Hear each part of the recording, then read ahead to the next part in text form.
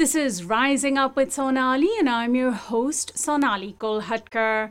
You can watch this program on Free Speech TV and listen to it on community and independent radio stations nationwide. The United States Supreme Court's conservative justices have been busy challenging Democratic guardrails. The court has a 6-3 conservative supermajority, courtesy of former President Donald Trump, who appointed 3 right-wing justices. It's no wonder the court has dramatically lost popular support. Now, as these justices take up a case that threatens the voting rights of people of color, Julia Peter of the Center for Popular Democracy offers her solutions to restore the legitimacy of the nation's highest court in a story for Yes Magazine. Julia is co-director of advocacy and mobilization at the Center for Popular Democracy. She's held various organizing and campaign roles over the past 15 years, including helping to organize the Kavanaugh protests, leading the center's work around reforming the federal judiciary, and building the organizing project, the Bird Dog Nation. Welcome to the program, Julia. Thank you for having me. So first, let's talk about this case that the Supreme Court has taken up, which you write about in Yes Magazine. You know, a lot of ordinary Americans aren't necessarily following the ins and outs of every case. So tell us about Moore v. Harper. Right. And it's no coincidence, I think, that, these things kind of tend to happen in the dark. But the reality is this is a case that will have real ramifications on our democracy, our right to vote, et cetera. So Moore v. Harper is a case out of North Carolina, which I'm actually from, currently in New York City, but was raised in Raleigh, North Carolina. But anyway, it involves lines drawn, by the state legislator, essentially gerrymandering, in which the state Supreme Court said, no, this can't happen. They drew lines that would basically ensure that they stayed in power. But then now the Republicans are going to the U.S. Supreme Court saying essentially that the governor, the state Supreme Court, kind of has no right to stop them here. So, is this a case about gerrymandering? Not really. It has implications on the maps in North Carolina, but the question at hand is so much larger. And it's really about the power that state legislators hold, and this kind of theory that they hold so much power that they have the right, again, to kind of manipulate our elections, to undermine our votes, and that essentially the state courts and then governors would be powerless to stop them in this. You can see, the consequences of this case are just potentially huge. You write in Yes Magazine that this theory on which they're basing this attack on the state Supreme Courts is been debunked. It's really, considered to be a fringe theory. I mean, if it were true, it would suggest that state level Supreme Courts have no power to affect elections, which is bizarre because the Supreme Court itself has inserted itself into federal elections, right? Yeah, that's exactly right. I mean, to call this a theory is almost giving it too much clout, right? This is just a false notion, really. There are checks and balances in place for a reason, and certainly the state Supreme Court and governors are part of that kind of checks and balances system. And to kind of undermine that and to say that state Supreme Court somehow supersede that or above that, is really just an affront to our democracy and just, not true. Which again, it's scary. Why is the Supreme Court then even hearing this case, even considering this? Because it seems just to go against, everything that we know to be true in terms of the checks and balances in this country. So what exactly is the Supreme Court, are the Supreme Court conservative justices saying, is the case? Are they saying that it should be entirely up to the state legislators to decide upon things like district lines, which is, of course, convenient given that a majority of state legislatures are controlled by Republicans? Right. So, and at the Center for Popular Democracy, and I think many others will agree that, Republican strategy, like their path to victory, has involved and does involve voter suppression. So really, this case is just another example of Republicans trying to remain in power in these state legislatures and then potentially beyond. Like this is just, campaign strategy for them, really. So the oral arguments were heard in December. I think, people say not to weigh in too much based on like the questions that the justices asked. It's really kind of up in the air how the decision is going to end up falling. We'll hear the decision really anytime now. Most probably we'll hear it towards the end of term, which will be the end of June. Although giving the jobs leak last year, I really don't know. It seems like could happen really anytime. And I think, we can be hopeful that the outcome in this decision, like it would just be so egregious, for the court to side with the state legislators in this case. But again, I would have said it would have been egregious to overturn Roe v. Wade. So I really don't know, but it is important to remember we can be hopeful about this case, but this isn't the end. There are other cases certainly that will come in front of the court in the next few years. And this 6-3 majority is not going anywhere anytime soon. And this is really just one of a long, many attempts to kind of undermine our democracy. Obviously, the Supreme Court has been slowly rolling back the Voting Rights Act for some time. So just to review, the Supreme Court has a 6-3 majority. 3 of those 6 conservative justices, so a third of the court, was appointed by President Donald Trump, the most white supremacist, authoritarian president in history, who has had the least respect for the rule of law. Neil Gorsuch, Brett Kavanaugh, and Amy Coney Barrett. He got to appoint 3 justices who have permanent tenures to the Supreme Court. I mean, they can stay there till they decide to retire. They're all relatively young. And this is, supposed to be part of an institution that is non-partisan. But of course, it's not. So give me a sense of how, just a brief overview, because it's a very long story, of how the extremist right wing in this country has influenced the Supreme Court, the various ways in which they've shaped it. Yeah, I mean, it's a great question. I mean, also not for nothing, we're talking about justices confirmed by presidents who weren't popularly elected. So, this doesn't, I don't think it's a, good act on democracy to show justices that aren't popular. But the reality is this has been going on for decades. I mean, Trump had tremendous success, working with Mitch McConnell to confirm over 200 judges overall in our federal judiciary, really kicking the balance to the right in a lot of places in our lower courts, and also our higher courts. But this is a decade-long process in the making. There's been lots of sort of dark money groups behind this, the Federalist Society, the Heritage Foundation, et cetera, have really been working hand in hand with McConnell and others to put in place judges to kind of uphold, the right-wing strategy. So this takeover of the courts is not an accident. It's been, meticulously kind of carried out by the right. Recently, there was an article in the New York Times about the Supreme Court Historical Society, which is a nonprofit organization that basically corporate donors and other wealthy interests can donate money to, and has influence on the court. The Supreme Court is not supposed to be influenced by moneyed interests. Tell me about this and why it hasn't made a bigger impact. I mean, this should be a huge story because it is akin to corruption. We point this out in other nations as being evidence of corruption, right? Yeah, absolutely. I mean, there's so much dark money on the right going to controlling the Supreme Court. It's super egregious. And part of the work we do at the Center for Popular Democracy is to kind of shine a light on these bad actors. Because it's true. And, they go into law schools and they, recruit young law students and promise them a path to judgeship. They literally, have lobster dinners and do this recruiting on campus. So it starts very early. And, like you said, there's just tons of money being flooded into this. And, Donald Trump confirmed over 200 judges. Is that a list that Donald Trump had in his head? I think not. I think, the list of these judges, of course, these are federal judges, not Supreme Court justices. He did 3 Supreme Court justices, but you're right. There's hundreds and hundreds of federal judges that also have lifetime tenures. Right. And so these judges that we're seeing be confirmed under these Republicans have ties to all these different organizations. And I mentioned the Federalist Society earlier. That's another huge actor.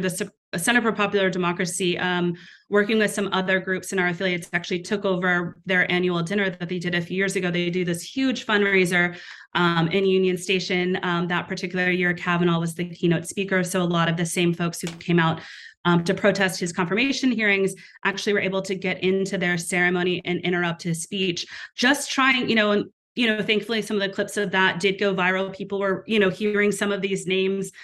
People don't know Heritage Foundation. People don't know Federalist Society. People don't, so anything that we can do to get this, to kind of educate the public on these bad actors is really critical.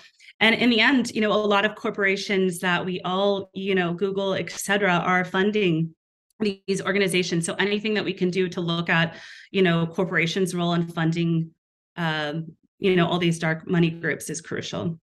So let's talk about what we can do about this.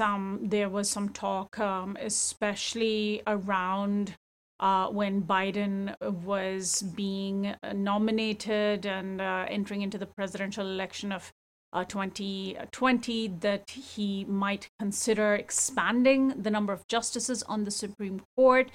Some of that talk was revived after the court overturned the Roe v. Wade precedent last year. We have 9 justices that get to declare and make these binding seemingly decisions that can then only be overturned by an act of Congress, and Congress is so bitterly divided and partisan that it's really hard for them to come together on anything. So there was this talk of expanding the Supreme Court. The right wing like to call it stacking the court. But short of that, what are some other ways, or even including that, is that a pathway to re-legitimizing the Supreme Court? Yeah, I would love to talk about expanding the Supreme Court. I mean, there's a few things that we can do, but, at the Center for Popular Democracy, we really strongly believe the most critical and the most essential would be expanding the Supreme Court. We call on Congress to add 4 seats to the Supreme Court. We were one of the first national groups to come out and support, and we've done a lot of work trying to move this legislation. There was actually a bill introduced last Congress in 2021, the Judiciary Act. So we're now waiting, which would add just a very simple, like 1 sentence bill that would add 4 seats to the Supreme Court. So we're now waiting for that to be introduced into this current Congress. But the reality is, sometimes when we talk about these changes, some people will say, stacking the courts. Republicans have already stacked their courts. So, but people kind of look at this as kind of an extreme measure, a radical measure, but that's really ahistorical, right? The size of the Supreme Court has changed over time. There's nothing magical about this number of 9. When the Supreme Court, was initially set up, there was actually 6 justices, which matched the number of federal circuit courts, which at the time were 6. I think it's like the last 5 times the Supreme Court has changed, it's been in relation to the number of circuit courts. So, for what it's worth, we currently have 13 federal circuit courts and only 9 Supreme Court justices. So there's a bit of a mathematical argument there as well. But of course, we believe in adding 4 seats because of this need to rebalance the court. As you said, these judges are young. There's no, this current court could be in place for a while. And so it's really critical to kind of fight against what is now really one of the most conservative courts we've seen in recent history by adding 4 seats and asking Congress to meet this moment and expand the court. Adding 4 seats, I think, is really doing exactly what, how the system was set up, what the Constitution designed for Congress to do. What about? There are other things. I was just going to ask you, what about term limits? Why should Supreme Court justices be on the court for a lifetime? Absolutely. And I was going to talk about term limits as well next. I mean, that is also critical, right? People shouldn't be sitting on the Supreme Court for decades. We believe in term limits 100%. The one thing about term limits is that could take 18, 20 years to be enacted. It would be important because it would help with this political grab, this partisan nature that has, turned into the Supreme Court justice vacancy fights. Important to remember that Mitch McConnell, speaking of, single-handedly essentially changed the size of the court for over a year, refusing to confirm Merrick Garland. So term limits are essential, but, think about what potentially we could lose in the next 20 years. Adding term limits alone isn't going to be enough. Is there an argument, however, that term limits could subject Supreme Court justices to more lobbying? Because if they term, out, or there's the concern of a revolving door, like we see among members of Congress. I mean, that's, of course, in addition to the fact that we're already seeing influence on the Supreme Court, even though there's a lifetime term. Right. I mean, like you said, I think that that's an issue now. It might surprise some people to know that there is no code of ethics currently for the Supreme Court. Wow. Which is, pretty wild to consider. This is really our least accountable, part of our government. So, it's definitely, I think term limits can coincide with legislation around a code of ethics, setting rules in place in terms of, future lobbying and things like that. And as it stands right now, there is no code of ethics, and we've seen some, what I would consider to be some pretty huge ethical breaches just in the past year. Potentially Justice Thomas's wife playing a role in, planning an insurrection against her government. Ginni of course, the Thomas, news that, yes, Ginni Thomas, and the news that somehow was kind of a blip on the radar, but was actually a huge deal. The idea that Justice Alito leaked a decision years back around the Hobby Lobby case to big donors to the Republican Party who are wanting that exact decision. And of course, we're still, there's questions around the Dobbs leak. So, there's these huge already ethical breaches happening in the Supreme Court. Unfortunately, no code of ethics. A Supreme Court justice can be impeached. It's a similar process as impeaching a president, but, hard to do without the code of ethics. So let's also talk about what it will take to push any of these things through, because again, as I mentioned, if it was easy enough for Congress to pass the Judiciary Act, it would be easy enough for Congress to overturn or legislate decisions that they don't like the Supreme Court having made. So all of this also involves taking on the fact that our Congress is not as democratic as we'd like to be. It is not very functional. I mean, the Supreme Court is too functional, but it's a conservative right-wing majority, and Congress is not functional enough. Yeah, there's a lot to that question, a lot of important points. I mean, I'll first just start talk about how do we pass this? We're hoping the Judiciary Act will be reintroduced soon. Will it pass in the next 2 years under Republican control? No, I don't know what we'll see in the next 2 years. If the, speaker fight is any indication, I think a lot of chaos, gridlock, et cetera. But what we can do is focus on building support among the Democrats in the House, so that when we do win back control, we're ready for committee hearings and ready to kind of move this bill through into law. So there's a lot of, lobbying, there's a lot of bird dogging and different strategies that we can enact. And unfortunately, the Supreme Court is making it easier for us. Every egregious decision, I think, moves people closer and closer to the realization that expanding the court is critical. So if folks want to get involved, one thing to do is just check out birddogNation.org. We spend a lot of time, if people are like, what is Bird Dog Nation? Bird dogging is really just asking elected officials or candidates, to do what we want, usually in person and in public. So sometimes that's holding the elevator and asking Senator Flake, to not confirm Brett Kavanaugh during his hearings. That was, our former executive director, Ana Maria. Sometimes it's just raising your hand, at a campaign event and a town hall and asking a really solid question. Obviously, as we get closer to the next election, campaign events are going to pop up everywhere. And a lot of folks running for office are already in office. Look at the state race or the Senate race that we'll potentially see in California, to talk to Schiff and Katie Porter, whatever. There's going to be a lot of opportunities to really directly one-on-one talk to your House representative in a very public way. So we'd love to help people do that. You can check out birddogNation.org. But it's a long-term strategy. Again, it's not going to pass in the next 2 years, but this is a really good time to continue to build momentum. And then also to remember that we need, a lot of help still on the Senate side, pushing senators in the right direction. We have some key senators like Senator Warren, who have been great spokespeople for this cause, but there's still a lot of work to do. And also to remember that, we still have the Senate. So while, Biden is in the White House, we need to be focused on confirming as many lower court federal judges as possible. This is a process that doesn't involve the House. So senators need to put their heads down, get to work, and confirm as many judges as possible. And we're looking for a really diverse slate of judges. Of course, Biden was able to confirm Justice Ketanji Brown Jackson, a really important first on the Supreme Court. Honestly, pretty embarrassing that we're still hitting these first. A lot of firsts happen also in the lower courts. But it is a sign that Biden administration is, this is a critical issue for them, trying to diversify our courts. And also in terms of professional diversity, right? We're seeing, we don't want corporate lawyers on the bench. We want lawyers like Ketanji Brown Jackson, who spent time as public defenders, civil rights lawyers, labor lawyers. So, Trump was able to confirm over 200. We need to at least, match and go higher than that number to try to rebalance the lower courts as well.